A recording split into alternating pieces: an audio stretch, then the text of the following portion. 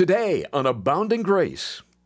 Even as everything around us swirls in confusion and pain, difficulty and uncertainty, God is still on the throne. He's alive, loving us, working through these things to bring it about for His purposes. There's a plan for your life. You could say that God has a purposeful plan for your life, and that nothing is wasted by God. This is amazing grace. This is unfailing love.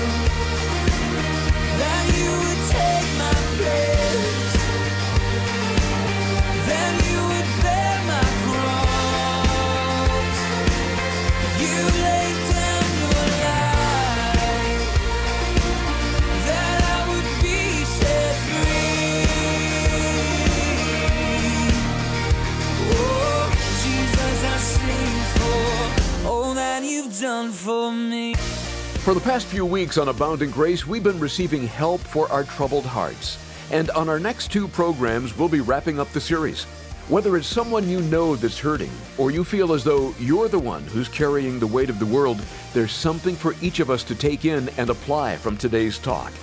I think you'll find it greatly encouraging. It's centered around Romans 8:28 and Galatians 6. Here's our teacher once again, Pastor Ed Taylor. Would you please open your Bibles to Romans chapter 8 as we focus again on verse 28. If you'd like to get ahead, you can also open your Bibles to Galatians chapter 6. Romans chapter 8, verse 28, and Galatians chapter 6, and a Bible study that I've entitled, Yes, God is Working Even in That, Part 2. It goes together with our time last time as we were encouraged that God is working even in that, because that's the comfort that we find from Romans 8:28. That you might be here today and you say, wait a minute, Ed, are you saying that God is working even in this? And the answer would be yes. As a believer in Jesus Christ, God is working even in that to bring about it as it is this day for His glory and your good. Even as everything around us swirls in confusion and pain, difficulty and uncertainty, God is still on the throne. He's alive, loving us, working through these things to bring it about for His purposes. There's a plan for your life. You could say that God has a purposeful plan for your life, and that nothing is wasted by God. Because it's true, things can get real tough. Things don't line up the way that we had expected, or we had planned or anticipated. Then before you know it, life can get so difficult and so hard that it feels like there are times when we're carrying the weight of the world on our shoulders. And it's just heavy. I mean, how many of you today, by a show of hands, feel like you're carrying the weight of the world on your shoulders? And so you can see that there's a few among us that things are so difficult right now that it just feels like you're carrying the weight of the world. It's so heavy. In our church, in our homes, in our workplaces, in our community, we are surrounded by hurting people. We're surrounded by those going through great, difficult times. Those that are physically hurting, those that are emotionally torn up, those that are financially burdened. You might even respond to say, well, Ed, I didn't know that. Now, if you've been with us for the last 8 weeks, you really can't say that, because that's been the banner of which we've flown over these Bible studies. That the people that you're sitting next to, the people that you live with, the people that you work with, the people that you study with, everyone's going through something. And some, as we've seen, feel like the weight of the world is on their shoulders even today. But if your response was, wait, I didn't know that, Ed, let me respond by saying, shouldn't you know that, believer? Shouldn't you know? Shouldn't you walk around this world with a heart that cares? One that's sensitive to the weaknesses and the difficulties of others? Shouldn't you know the things that are going on with the people that you're connected with? And you might say, well, wait a minute, Ed, that's your job. You're the pastor. And the other pastors of the church, that's your jobs. To which I would say, you're partially right. You're right. It is our job. And we do care. And we are interested. And we spend a lot of our time praying and seeking God for those that are hurting, those that need a touch of encouragement and strength from the Lord. But it's not exclusively our job. It's not exclusively, it's our job collectively. as the church of Jesus Christ. We should be the most caring and the most loving and the most generous people on the planet with our time and our talents and our treasures, especially to those that are hurting, to those that are carrying the weight of the world on their shoulders. We should be praying for discernment, that the manifestation of the Spirit of God would open up in us in discernment, that we might be able to see on their face or in the way they walk or how they're acting, an opportunity to step into their lives. It's not just the pastor's job. It's for all of us. We're called alongside each other to help, which is what I want to show you in Galatians chapter 6. Notice with me, Galatians chapter 6, in verse 1. It says, "Brethren, if a man is overtaken in any trespass, you who are spiritual, restore such a one in a spirit of gentleness, considering yourself, lest you also be tempted. Bear one another's burdens, and so fulfill the law of Christ. If anyone thinks himself to be something when he's nothing, he deceives himself. But let each one examine his own work, and then he'll have rejoicing in himself alone and not in another, for each one shall bear his own load." Each one should bear his own load. In verse 2, it says that we're to bear one another's burdens and so fulfill the law of Christ. That's God's call in our lives, that we might come alongside one another and help bear the burdens that folks are carrying.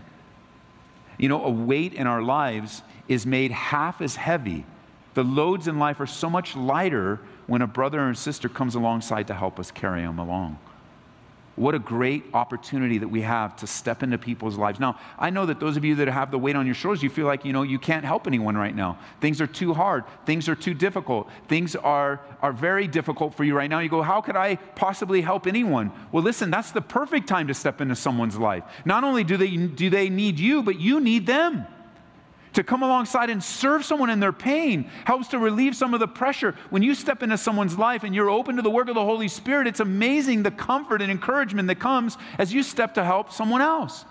You can't wait for the pain to go before you start serving the Lord. Some of you right now listening to me, you're saying, look, when this pain goes away, then I'll start serving. When this difficulty passes, then I'll step in. When this situation is gone, then I'll start caring. Listen, it's possible that the situation you're in will never pass. And you find yourself becoming so self-absorbed and so self-centered that things just get worse for you and not better, because it begins to smother your faith and trust in God. One of the greatest ways to step outside of our own pain and suffering is to step into someone else's and watch Him use you in amazing ways. Bear one another's burdens. But then notice in verse 5, each one shall bear his own load. To those studying the Bible and paying attention to these, you may come back and say, oh, wait a minute, that sounds like a little bit of a contradiction. In verse 2, he says, bear one another's burdens. And then in verse 5, he says, each one shall bear his own load. But Paul is using different words here to describe different things. For example, in verse 2, bear one another's burdens, that word literally refers to a person taking a hit in the chest or to be punched in the gut. You know, those of you that have been punched in the gut, you understand what a time of crisis that really is. When you're punched in the gut, your life has been reduced to one thing and one thing only, and that's what? The next breath. I need the next breath. I can't breathe. When you're punched in the gut, you're not thinking about the mortgage. You're not thinking about the flat tire. You're not thinking about your career. You're not thinking about the difficulties of life. You've got one thought. I need the next breath. Somebody help me. I can't breathe. And if I can't breathe, I don't know what's going to happen. And it's the next breath. Well, life can be like that, can it?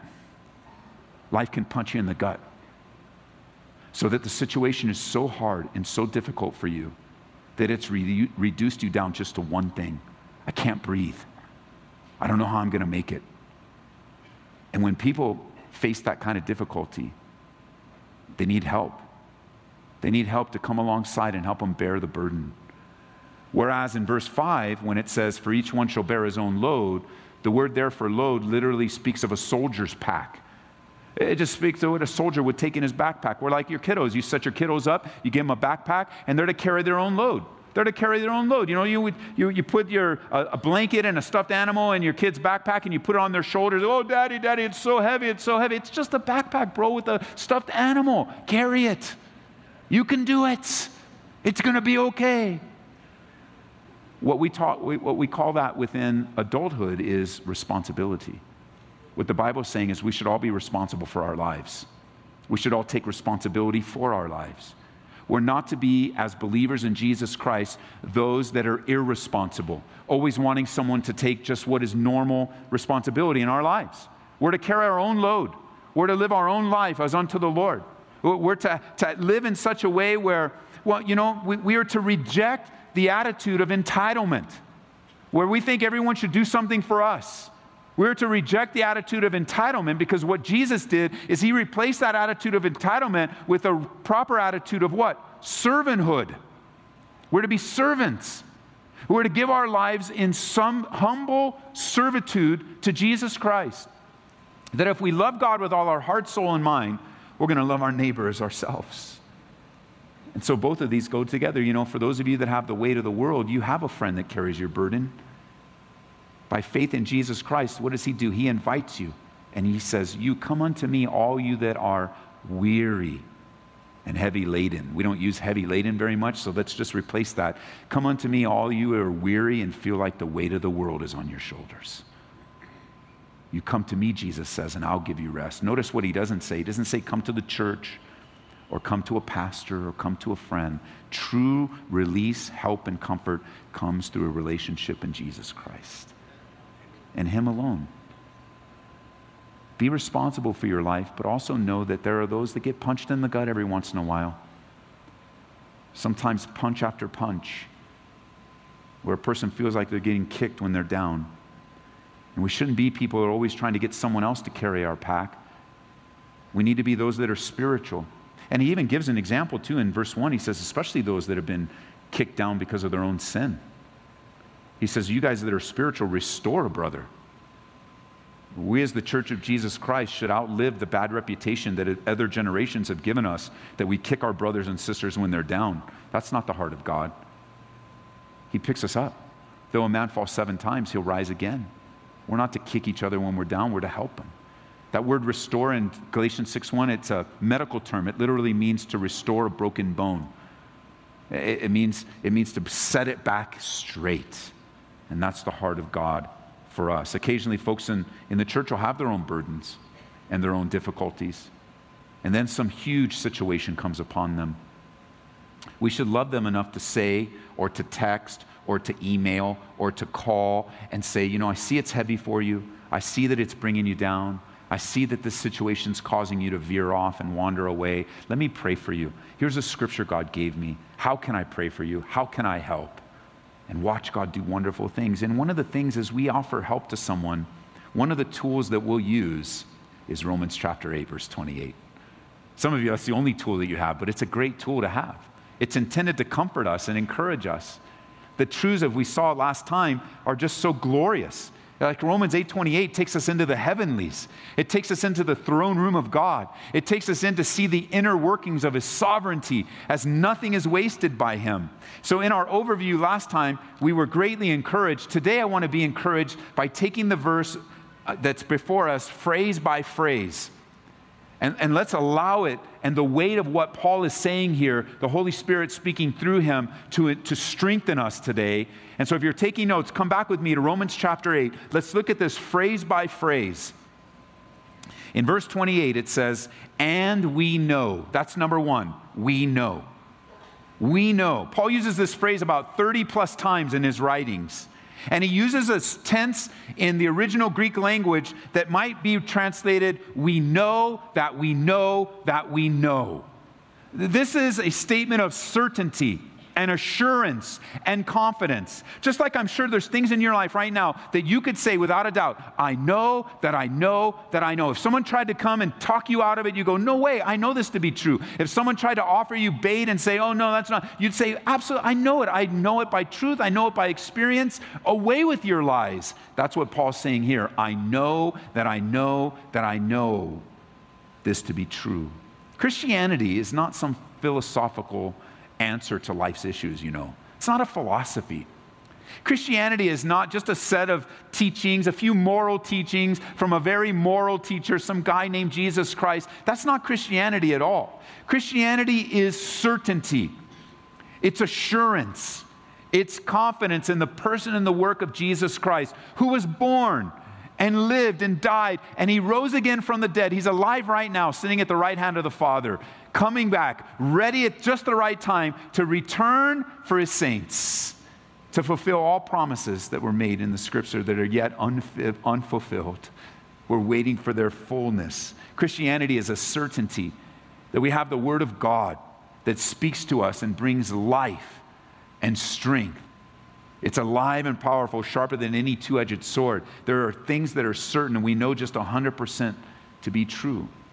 As we've been taught many times, when we face those things that we don't understand, and it's times of pain and trials and difficulties that we just don't understand. We just don't, it's times of trials and difficulties where we begin to ask questions. Why, God? Why me, God? Why this, God? I don't understand. I don't understand why this is happening. I don't understand why it's happening to me or to, I don't understand. It's important in those times of pain and trial, when you lack understanding, when you don't understand, to fall back on the things that you do understand. Well, what do we understand about God that are absolutely true? Well, we know that God is love and that he loves us. We know that God cares. We know that God is faithful. We know that God keeps his promises. We know that God has promised to never leave us or forsake us. And so in those times, if you were to come to me today as a pastor and say, Ed, this is my situation, can you explain it to me? Most likely that's impossible. I'm not going to be able to explain it because I don't know what's happening in your life. Even if you gave me all the facts, I still don't know what God is doing and what he's allowing in your life. But even if I were able to explain it to you, you still wouldn't be satisfied. Because if I explain it to you and say, well, this is what God's doing, this is what God's doing, this is what God's doing, and then you would answer, well, that's not fair. And it would take you down another path, because what you're seeking for comfort and ease, is an explanation. But the Bible says this: we don't live by explanations, we live by faith. And we trust God even in the darkness. We trust God even in the fog. We trust God even when things are disorienting and we don't quite see what the future holds, and we don't quite know what's going to happen, and we don't know how this is going to work out. We walk by faith and not by sight. God has proven himself in the past. God is going to prove himself through this. And if he gives us a future and we face another situation, he's going to prove himself through there. When we come up against those things that we don't understand, we need to fall back on the things that we do understand. Not demanding an explanation, because explanations will not satisfy, but rather responding in faith as God is using this situation. We know that's true. There are things that we just don't know. We don't have every answer that we're seeking right now, especially in relation to the pain and the problems and the sorrows you're in right now. But it's important that we not give up the things we know just for a few things right now that we don't know. And one day it'll all be revealed and explained to us in the presence of the Lord. But today, I don't always understand the trials. I don't understand some of the things I'm personally going through today. This is not just a Bible study to you, it's a Bible study to all of us. I don't understand some things. It just don't make sense. It's just not how rational people that say they're godly behave. I just don't get it. But in the reality, I don't always see God's hand working behind the scenes. I don't always get it. You don't always get it. But I go through them, and I trust in the Lord, and I believe in whom I haven't seen yet, because his joy becomes my joy. And I come back to Romans 28, and I can agree with Paul. I know. There's so much about God I do know. And I'm going to trust him through the pain. Number 2, notice, the second phrase that he uses is that all things. Don't read that most things. Don't read that some things. Don't read that, and we know that all things almost sort of except this thing. It is all things. All things work together. The truth is that God is working in all things in our lives.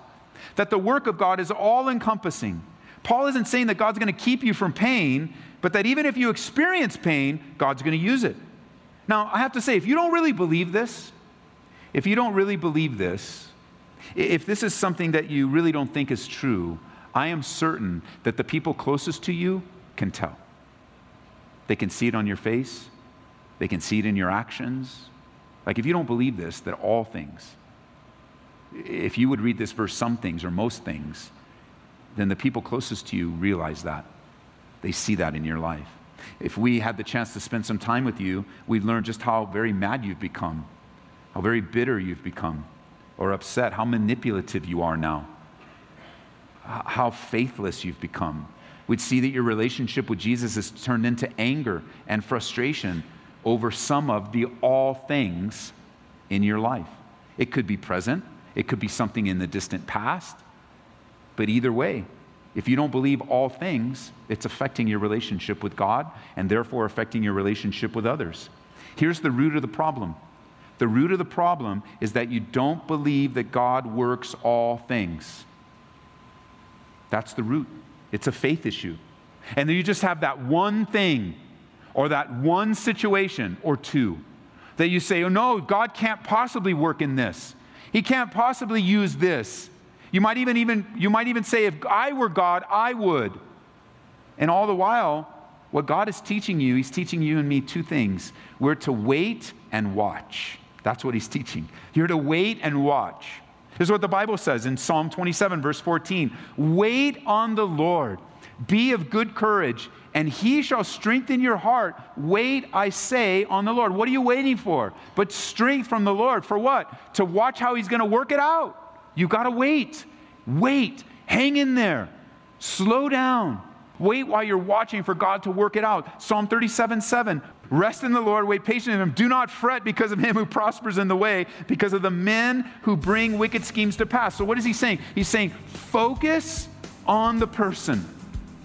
No, He's not saying that at all. He says, focus on the Lord. Wait and watch. That's what we're to do in the midst of the pain. A good reminder as we close out today's Abounding Grace with Ed Taylor. When our heart is troubled, we may wonder where to turn. And the Lord in His Word has the help and encouragement we need for those seasons of life. Visit our website at helpforthetroubledheart.com and find resources that can bless your life and help you gain and maintain the right perspective. Again, that's helpforthetroubledheart.com. We've also put this entire series, Help for the Troubled Heart, onto a USB thumb drive, making it super easy to load onto your computer, listen to in your car, or give to that person in your life that is hurting and could use the encouragement. We'll gladly send the series on the thumb drive for a donation of $25 or more to Abounding Grace. Just call 877-30-GRACE and we can take your request for this special offer. Again, that's 877-30-GRACE. Ed, as you know, a lot of time, prayer, and energy went into creating the series, Help for the Troubled Heart. And as we approach the end, it would be nice to hear what the Lord is doing through it all. Would you speak for a minute about how that would be a blessing to the team here at Abounding Grace? Well, we did spend a lot of time and really took a few years, Larry, before we launched this Bible study series. And we hope to develop it into a book and develop a website around it where we're just available, one more opportunity to be available to those that are troubled. And I want to hear from you. If these Bible studies have encouraged you, have strengthened you, challenged you, if the Holy Spirit has used them in their life, would you email us? Would you connect with us? Would you call us and leave a message, or go onto our website and calvaryaurora.org and shoot us a note and let us know how God has been using these week after week and month after month, especially when we taught this series live here at Calvary. The Holy Spirit was just in a powerful, overwhelming way bringing hope and strength and help to those that are listening. And now that it's been being broadcast on the radio and we're almost at the end, God wants to use even that. And He is using that as you yield and cooperate with Him. So please do let us know. We love to read your emails and your letters, and we love to hear the messages that you leave on our voicemail. We so appreciate the relationship we have with you. And even though I wish in my own life that, the things that have happened to me and are currently happening, I've never had to experience them. I am a better man for them. And I'm grateful that through the brokenness of my own life, I'm able to encourage you personally. So that's a personal strength and encouragement that I carry every day. So thanks for listening, and we can't wait to hear from you. If you'd like to share an encouraging word about what the Lord has done, call us at 877-30-GRACE or email us at info@calvaryaurora.org. That's info@calvaryaurora.org. Thanks in advance. We'll wrap up our series, Help for the Troubled Heart, on the next Abounding Grace with Ed Taylor. We'll see you then. This is amazing grace. This is unfailing love. That you would take my place. That you would bear my cross. You laid down your life. That I would be set free. Oh, Jesus, I sing for all that you've done for me. Abounding Grace is brought to you by Calvary Chapel, Aurora.